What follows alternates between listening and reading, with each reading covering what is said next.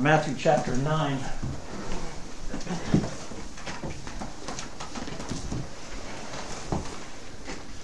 Matthew chapter 9.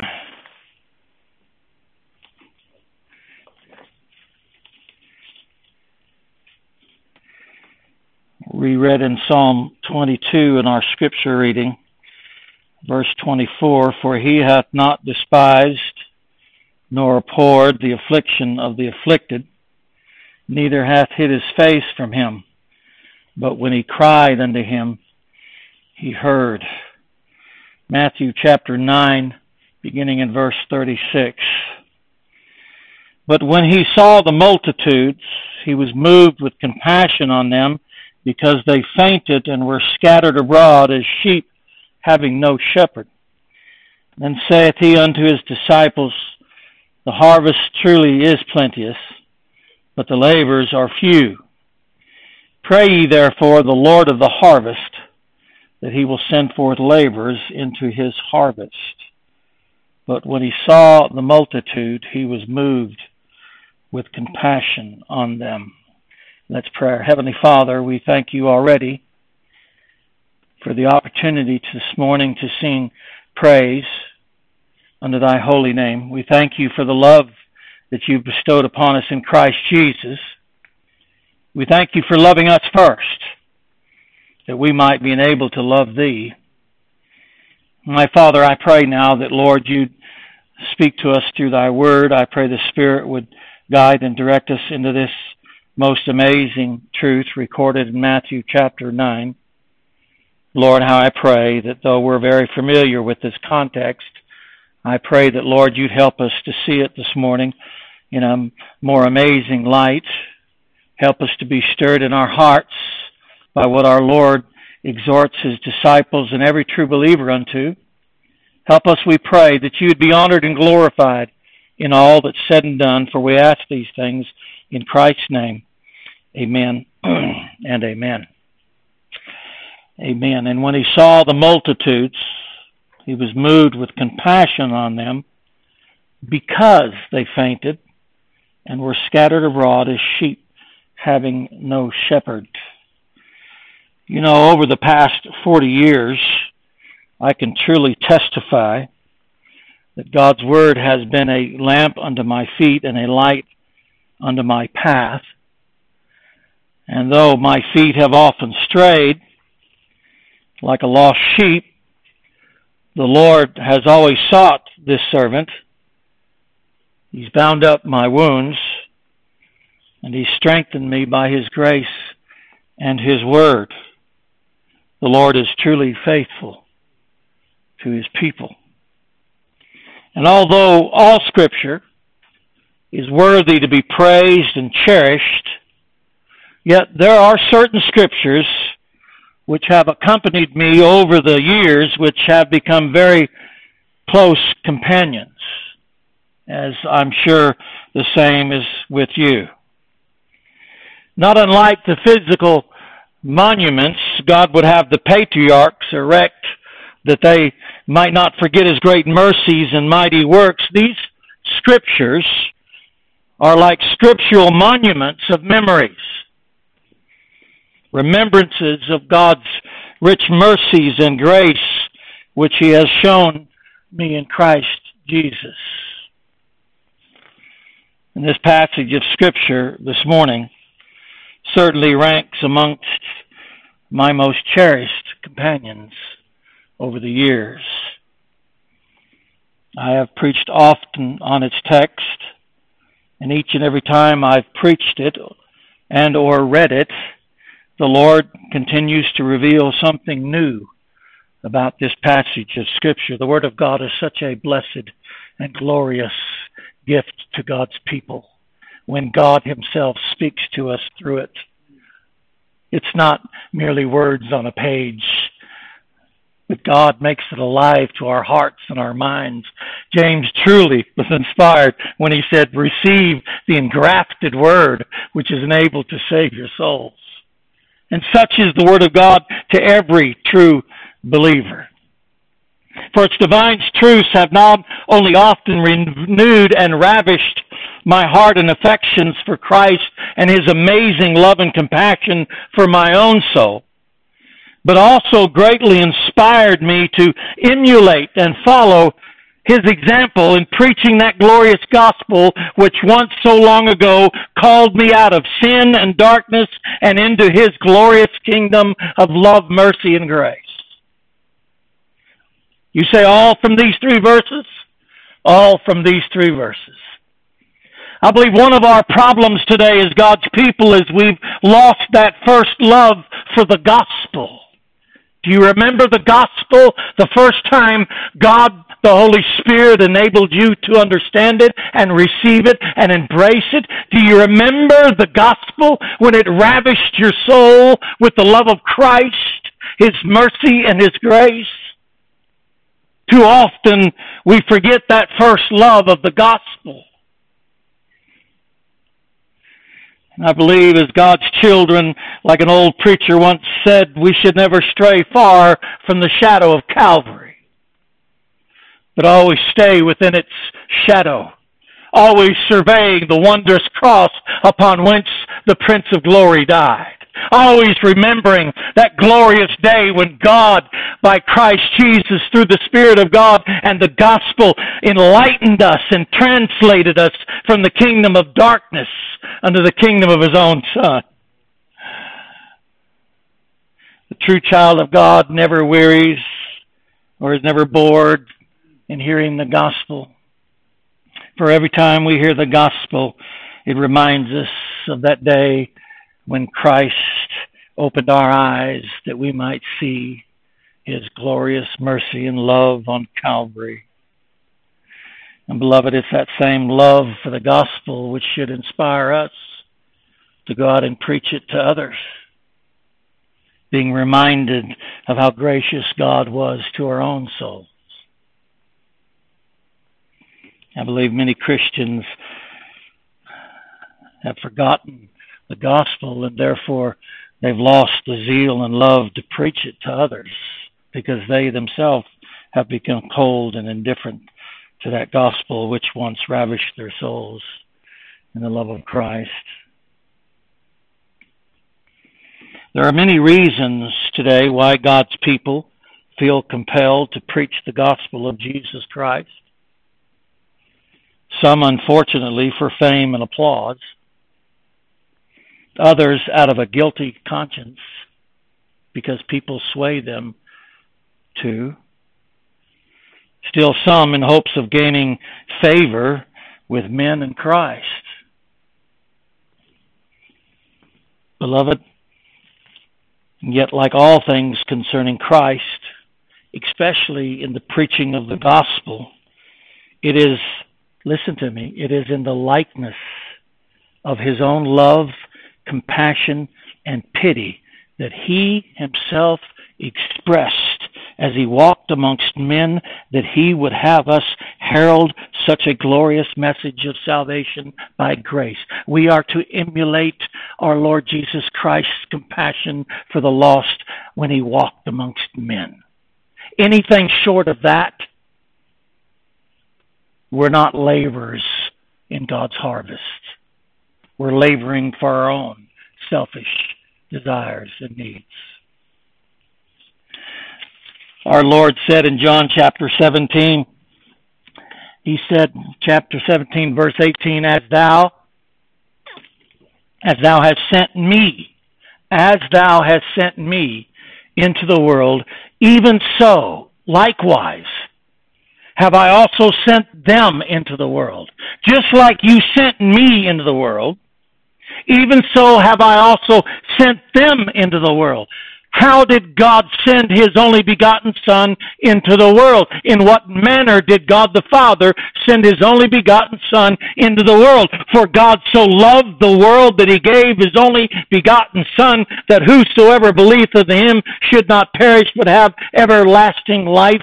For God sent not His Son into the world to condemn the world, but that the world through Him might be saved. As thou hast sent me, even so have I sent them. It was God's love for the world that moved God to send His only begotten Son into the world, not to condemn it, but through Him that He might save the world. Beloved, let me remind you this morning that this divine love has not changed.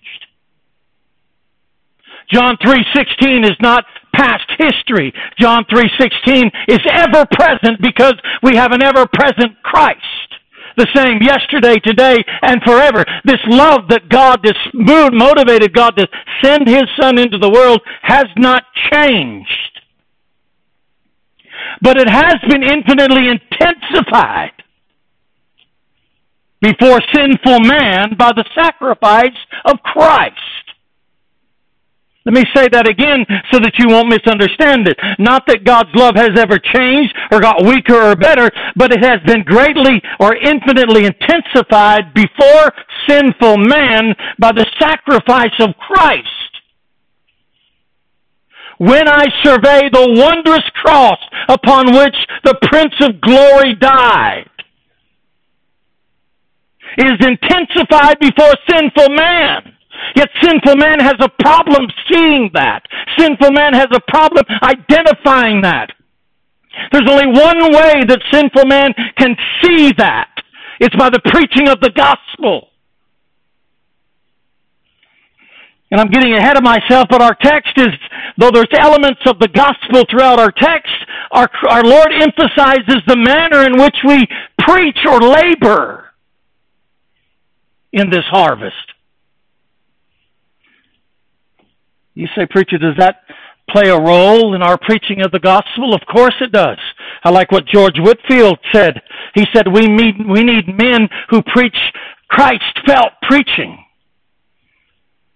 We need men preaching Christ who know what it is to preach Christ because they've experienced the infinite grace of God in Christ themselves. They're not preaching some foreign idea. They're preaching something they know personally of themselves. And when you know the love and mercy and grace of Christ and you understand what He drew you out of and you see sinners, you too will have compassion and pity on sinners as Christ did on you. We've lost much of that in today's gospel. It's mechanical. It's lifeless. In our text, Christ Himself, and we'll see that. I hope and pray God give me the grace to show that to you. But Christ, in our text, He's strongly exhorting us to not only be laborers in the fields, but His own example is exhorting us how we must labor. Preaching the gospel is no easy task. Listen to the Lord's words. The laborers are few. Laborers are few. Read the text before our passage of Scripture, which we might look into next week. Our Lord was doing a lot of things before He comes to verse 36. He was healing the people. He was helping the blind. He was doing miracles. He was healing the diseases and sickness. He was laboring and laboring. And then He comes and sees the multitude and says, the harvest is plenteous. There's many. It's big. Yet the laborers are few. If you know anything of the life of Christ as He walked amongst men recorded in the Gospels, you know our Lord was laboring constantly. He's the Son of God. Preaching the gospel is no easy task. And though the harvest is plenteous, it takes labors.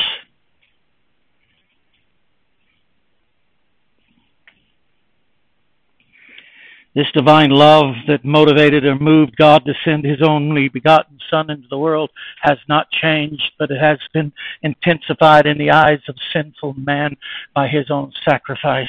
And now this glorious gospel has been entrusted unto them who have themselves been called into His glorious grace and love by Christ. Have you ever considered that verse when the Lord told His disciples that you shall do greater things than I? Amazing passage of Scripture. What could He have meant? Greater miracles? Of course not. Walk on water? Of course not. Raise the dead? Of course not. There's no greater work than the souls of men being saved by the gospel of Christ. That's the greater work, he's saying. Christ has committed, entrusted this work unto his people. If then we have truly come to know the great love of God in Christ Jesus, then let us proclaim like Christ as he walked amongst men that same glorious gospel.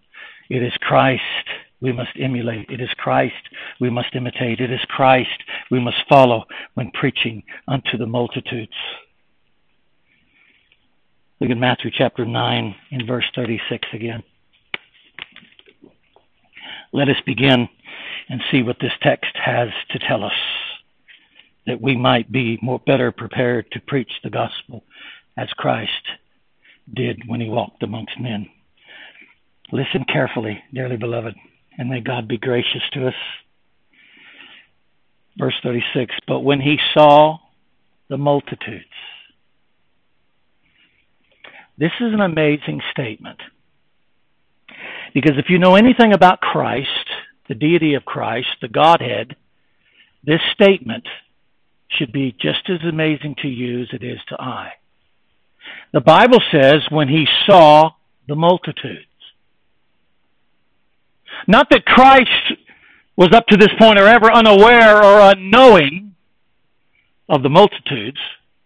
For being God himself, whose eyes, says Proverbs, are in every place beholding the evil and the good, nothing or no one could ever evade or elude his attention. Then why would the Holy Spirit put these words, when he saw the multitudes?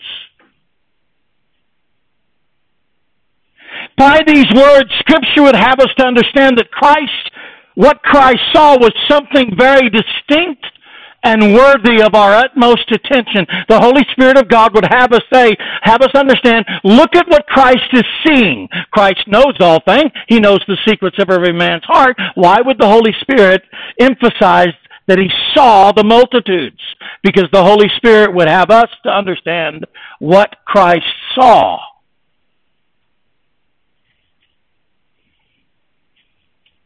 Something that is very distinct and worthy of our attention, and something which I believe many believers today have become blind to or have never seen. It's a sight which, by his grace, Christ would have his disciples see. What did Christ see? He saw the multitude. How did he see the multitude? Listen. But when he saw the multitudes, when he saw them, what he saw moved him with compassion. Listen to the words of Scripture. What he saw moved him with compassion. Why? What did he see? He saw the multitude as fainted, scattered abroad, as sheep having no shepherd. This is what Christ saw. And the Holy Spirit would have us understand exactly what he saw. Now again, I want to emphasize this. This wasn't for Christ's benefit. It's not as though Christ was doing all this work and then suddenly stops and looks at the multitude and says, wow, now I see them. They're like sheep. No, this is for our benefit, for our learning. The Holy Spirit wants us to see what Christ saw. Because if we don't, we'll never have a compassion to preach the gospel. We'll never have a yearning to tell others about Christ. We'll never know what it is to preach. He's not specifying the gospel message in our text. He's declaring unto us the laborers who proclaim that gospel. You see, there's a lot upon those who proclaim it. Amen? Remember in the Old Testament, God was talking about the priests and how they should be sanctified and holy. And he said, when you come into my presence, it's the same thing with the gospel. It depends greatly on how we as God's people present the gospel. You can't just go out and say, Jesus died on the cross and you need to repent and be saved and know God. Christ didn't come into the world with that kind of attitude or carried himself like that, did he? Christ was always moved by compassion with the multitude. He was always moved by their distress, by their deplorable, wretched condition. He was always moved by the sinful state that they were in. He was always moved by their wretchedness.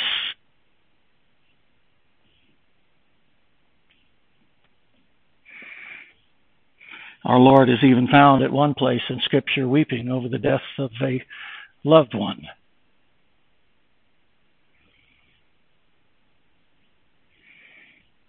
Even on his way to Calvary, when people were weeping for him, he would say, "Weep not for me, but weep for yourselves. Father, forgive them, for they know not what they do." Christ was always moved. He was always moved by man's deplorable and wretched condition.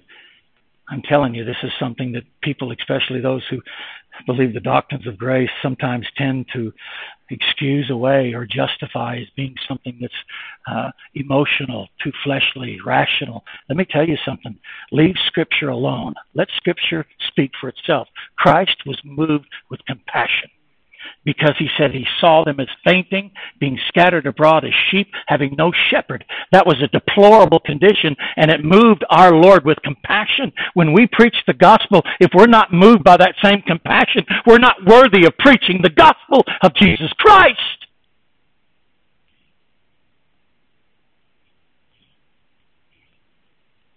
And you hear them this morning without Christ. I hope you listen very closely this morning, because Christ sees your condition. He knows the deplorable state you're in, even though you might not recognize it, even though it's oblivious to you. I'm telling you, Christ sees your deplorable condition without him. You're a sheep with no shepherd.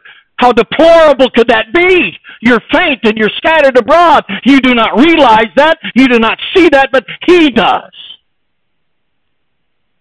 Aren't you glad Christ seen that in us as his people? Aren't you glad that Christ seen us in our deplorable condition, though we didn't recognize it, though we was oblivious to it? And yet Christ shows up with the gospel and preaches it, opens up our eyes, and we see ourselves for the first time. And it's like, oh, well, the wonderful mercy. This is what John Newton meant when he said, by grace by grace I feared, and from my fear I was relieved by grace. Why? That's what grace does. It shows us our deplorable condition. And in that deplorable condition, when we see ourselves wretched before God, then grace reveals us unto the love and mercy of Christ. By grace my heart feared, and by grace my was feared relieved.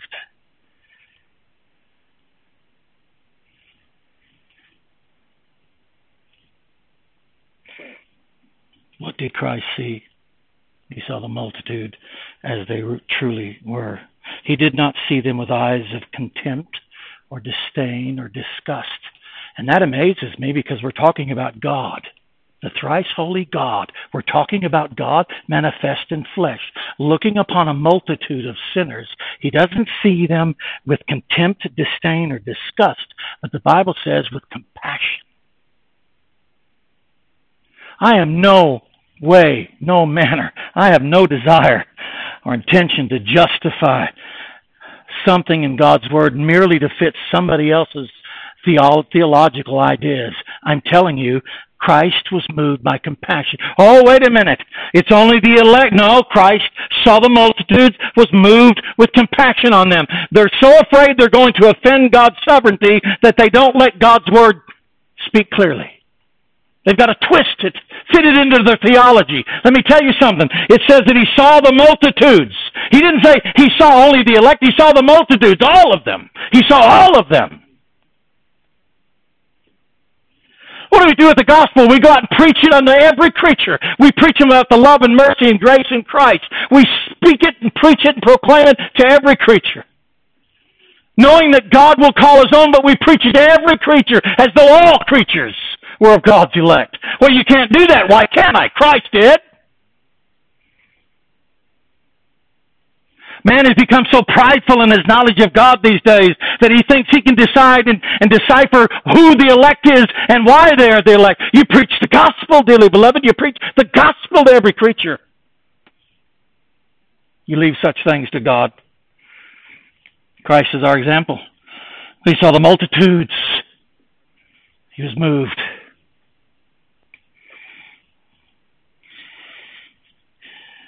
He saw them with compassion. Why? This is very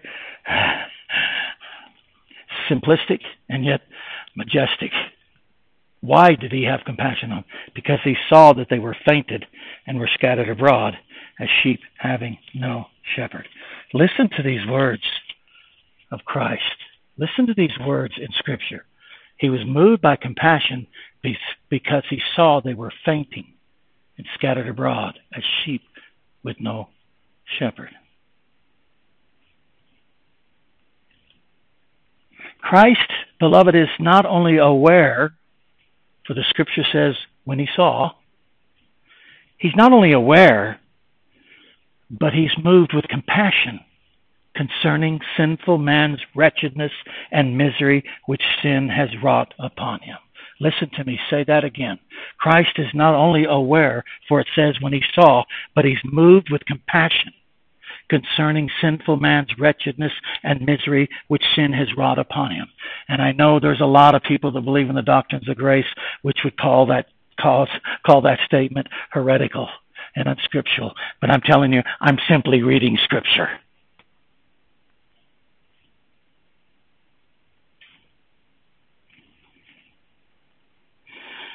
Psalm 102, verses 19 and 20 says, "For he hath looked down from the height of the sanctuary. From heaven did the Lord behold the earth, to hear the groaning of the prisoner, to loose those that are appointed to death." That's God's grace. Dear friend, if you're here without Christ, you might not be aware of your condition, but Christ is. He's aware of it. And you need to listen real closely. He's moved with compassion because of it. You listen to me? He's moved with compassion because of it. How could you ignore such a glorious gospel message such as that?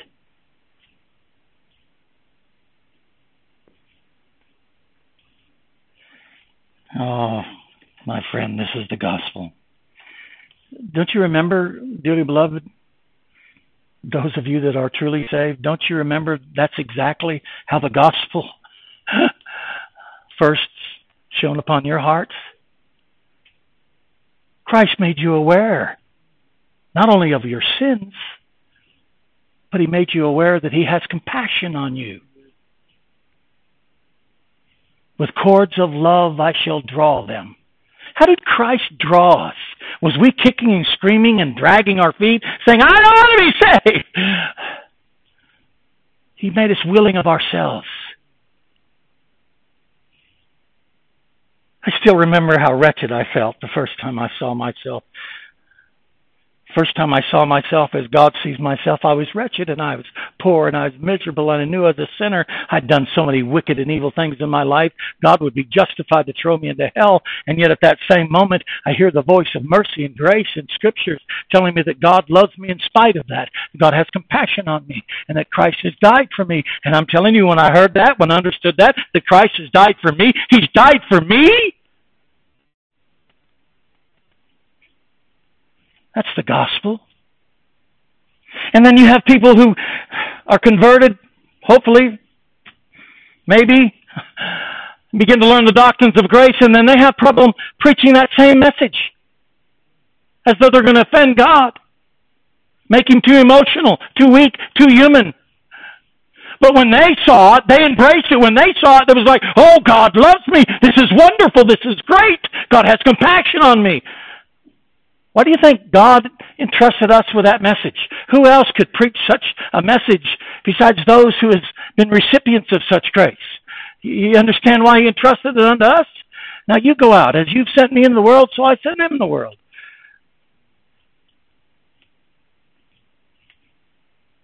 Mankind is in all true reality, listen to me, our neighbors. Do you know that? Man was made in the likeness of God. If we do not have sympathy and pity and compassion as Christians on those who know not Christ, we know nothing of the gospel, and I believe nothing of Christ.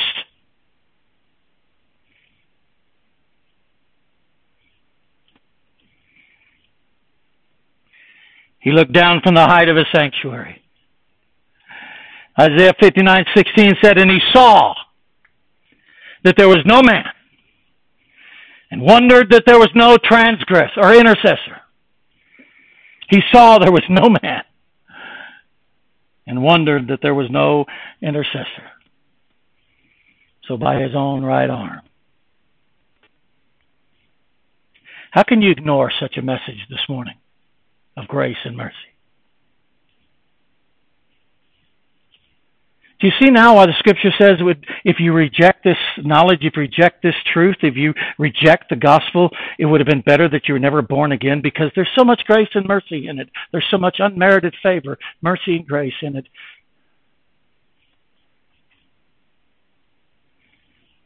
And like the brother prayed, and like Scripture declares, it's not of us. It's not of any of our doing or any of our righteousness. It's merely simply believing that I'm a wretched, poor, deplorable sinner, and God has compassion on me and sent his Son to be a sacrifice for my sins. Could anything be more simplistic?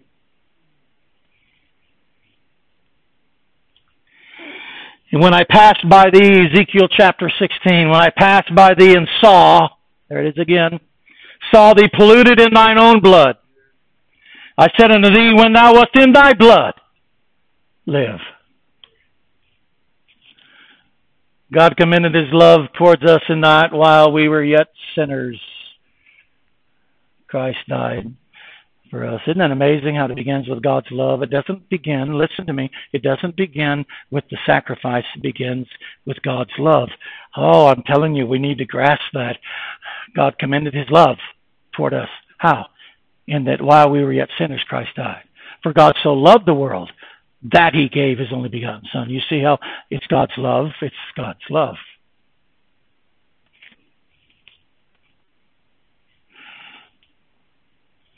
In the parable of the Good Samaritan, the priest and the Levite came by, it says, by chance. They saw the half-dead man and passed on the other side. The Good Samaritan didn't by chance, but a Good Samaritan journeyed. He had a purpose. He journeyed, and when he saw him, he had compassion on him. Sounds like our text, huh? The Bible says when he saw him, he had compassion on him. And he went to him. He didn't go on the other side. He went to him. He bound his wound. He poured oil and wine upon him. He set him on his own beast. He brought him to the inn. He took care of him. And even paid the innkeeper and said, keep care of him until I come back. Sounds a lot like Christ, doesn't it? It's also the gospel. You see, we just don't go out by chance. We purposely go out. You listen to me? We purposely go out. We journey to the highways and the byways and the hedges. We compel them. We purposely go out. And when we have compassion on them when we see them. And not only that, we go to them. And with the gospel, we seek to bind their wounds and pour in oil and wine and set him on a beast and bring him to the end. It's labor. The gospel is no easy task. It's a labor. It's a labor of love, compassion. You want to talk about labor? You know what labor it took the Son of God to come from glory all the way down to earth, to be born of a woman, to become flesh and blood and walk amongst men for 30 some odd years, to be crucified on Calvary. That's labor, don't you think? To create the universe, it cost God nothing. To save your and I souls, it cost him everything. Do we think the gospel is so cheap that it doesn't require us to labor? Oh, look how the Lord labored, if I could use that word. He doesn't labor. He's sovereign. Everything's easy for God. But don't misunderstand that statement. Just think about your own life. Look at how the Holy Spirit, God, labored, bringing you to Christ. Oh, man, when I look back on my life before I saved, all the things that happened to me, all the things that was going on, man, there's a lot of times I should have been dead. God spared me. I didn't die. I was in accidents and wrecks, and I didn't die. There was things that I should have been dead. And I'm telling you, God takes me halfway across the world, puts me in a strange land, just to open my... God went through a lot, and he did the same. And it wasn't a lot for God. Don't misunderstand me. I'm not trying to minimize God's sovereignty. Everything's easy for him. But I want you to see what he went through.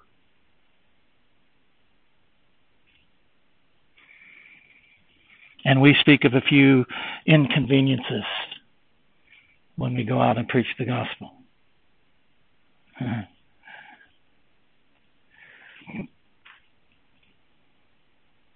That's why I'm so thankful that Lord has led us to these flyers and get them out. And so that when we do go to the doors, we can open up and we have an opportunity. Have you read this? Would you like to speak about it? Let's talk about what this said.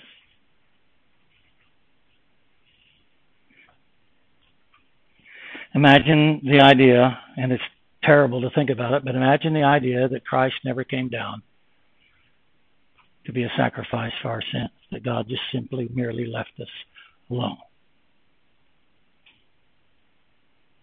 Why didn't Christ just come down born as a man and go straight to the Calvary? Why didn't he just do that? Why did he have to suffer all that? The Bible describes him as being a man of sorrows. Why do you have to go through all that ridicule and hatred? And in the end, die alone on Calvary. The gospel's not cheap. He did all that me and you might be saved. And now he says, now that I've done all that for you, now you go out.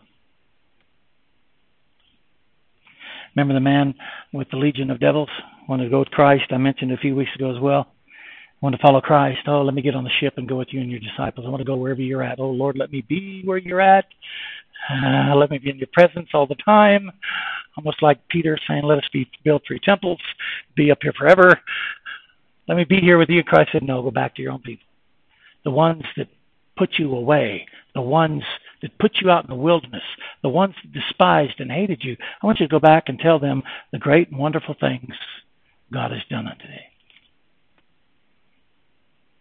Yeah, but Lord, you don't know what that's going to take. They banned me. They threw me out. You don't understand the things I did to them.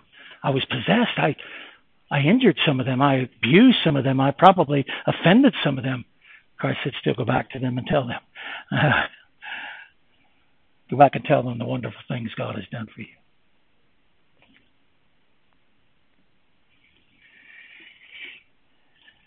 He saw them fainting and scattered abroad as sheep, having no shepherd or sight, which moved him with compassion. Yet, like I said earlier, the multitudes, like all sinful men, saw not, nor were they aware of their sinful condition.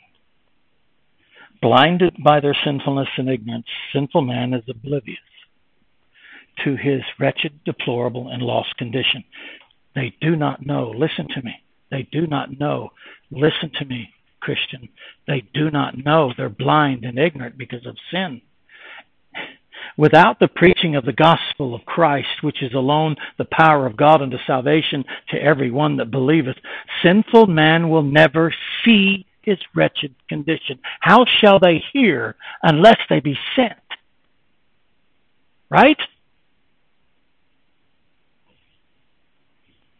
The only thing that will help them see themselves as Christ sees them is the preaching of the gospel.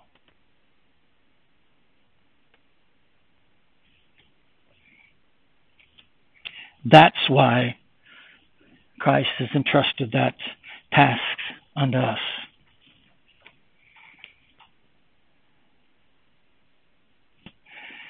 Christ said, though the harvest is plenteous, and it is plenteous, he said the laborers are few. You know, the most amazing truth concerning the lack of such laborers and Christ's divine exhortation in regards to this lack of laborers is that he lays this burden upon his church. Think about that for a minute. Look at Matthew chapter 9.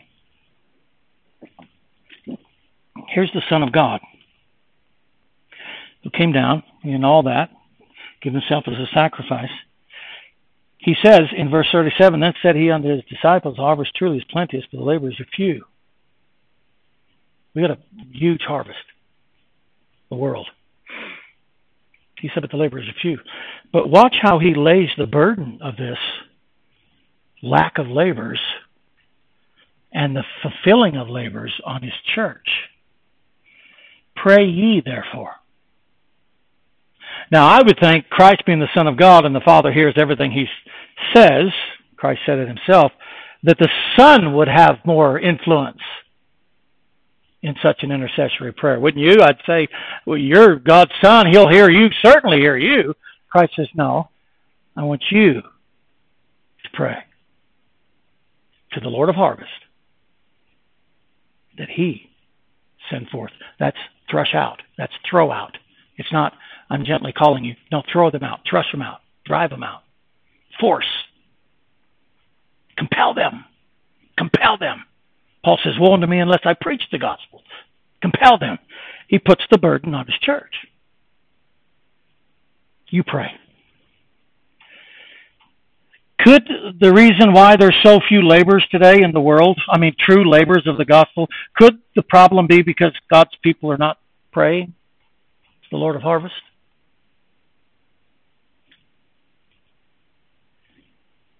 Something we need to think and consider.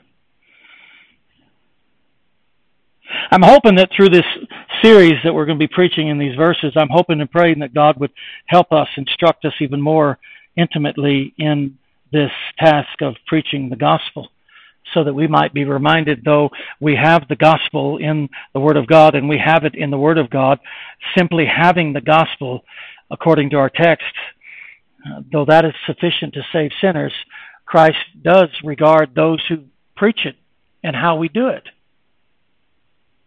in what manner we do it. When he saw the multitudes,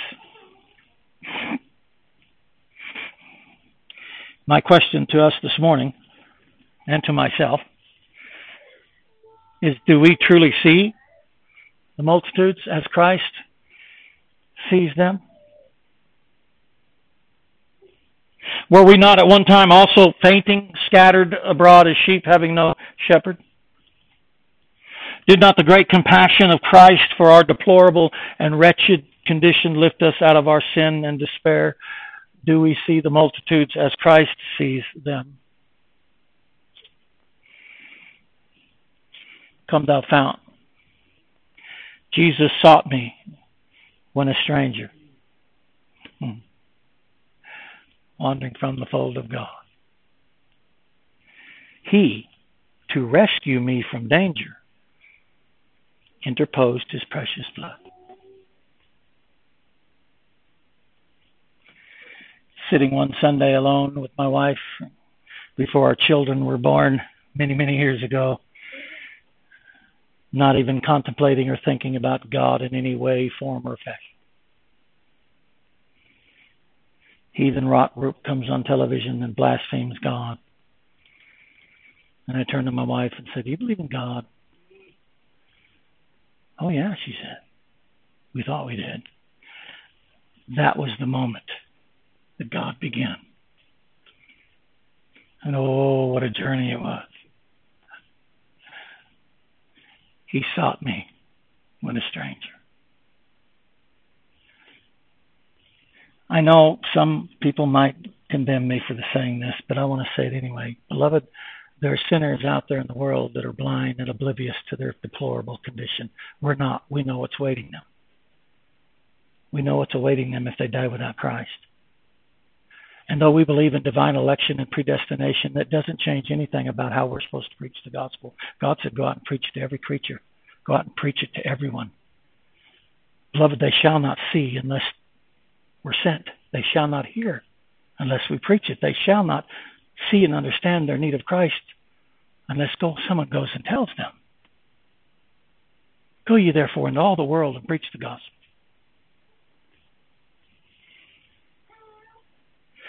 For God so loved the world, God wouldn't just condense it down to one nation as he did in the Old Testament.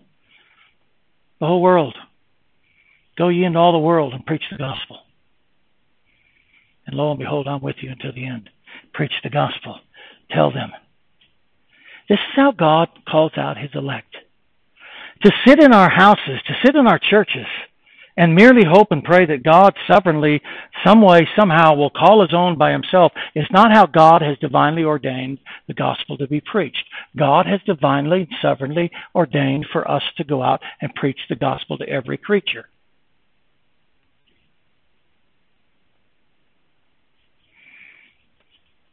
He closed with these thoughts. I like what Paul said when he said Christ came to him in Acts chapter 26, and he's explaining this vision and what Christ told him.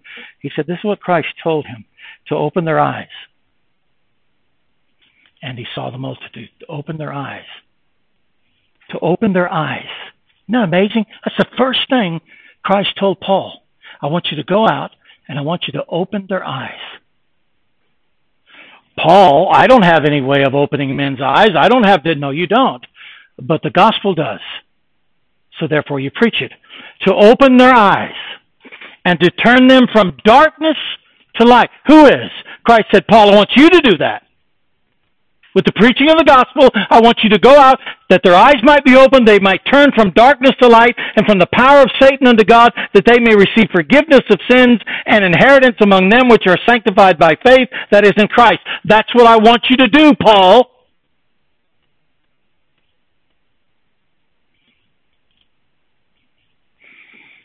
That's what I want you to do, church. Take the gospel. Preach it that their eyes might be opened, that they might be turned from darkness to light. They don't know any better. They don't know any better. Sometimes, when we read the news and look at people around us, our colleagues that are lost or even family members, we think, how could people even do that? Don't forget they're sinners. They're sinners. They're doing what they naturally do. They sin.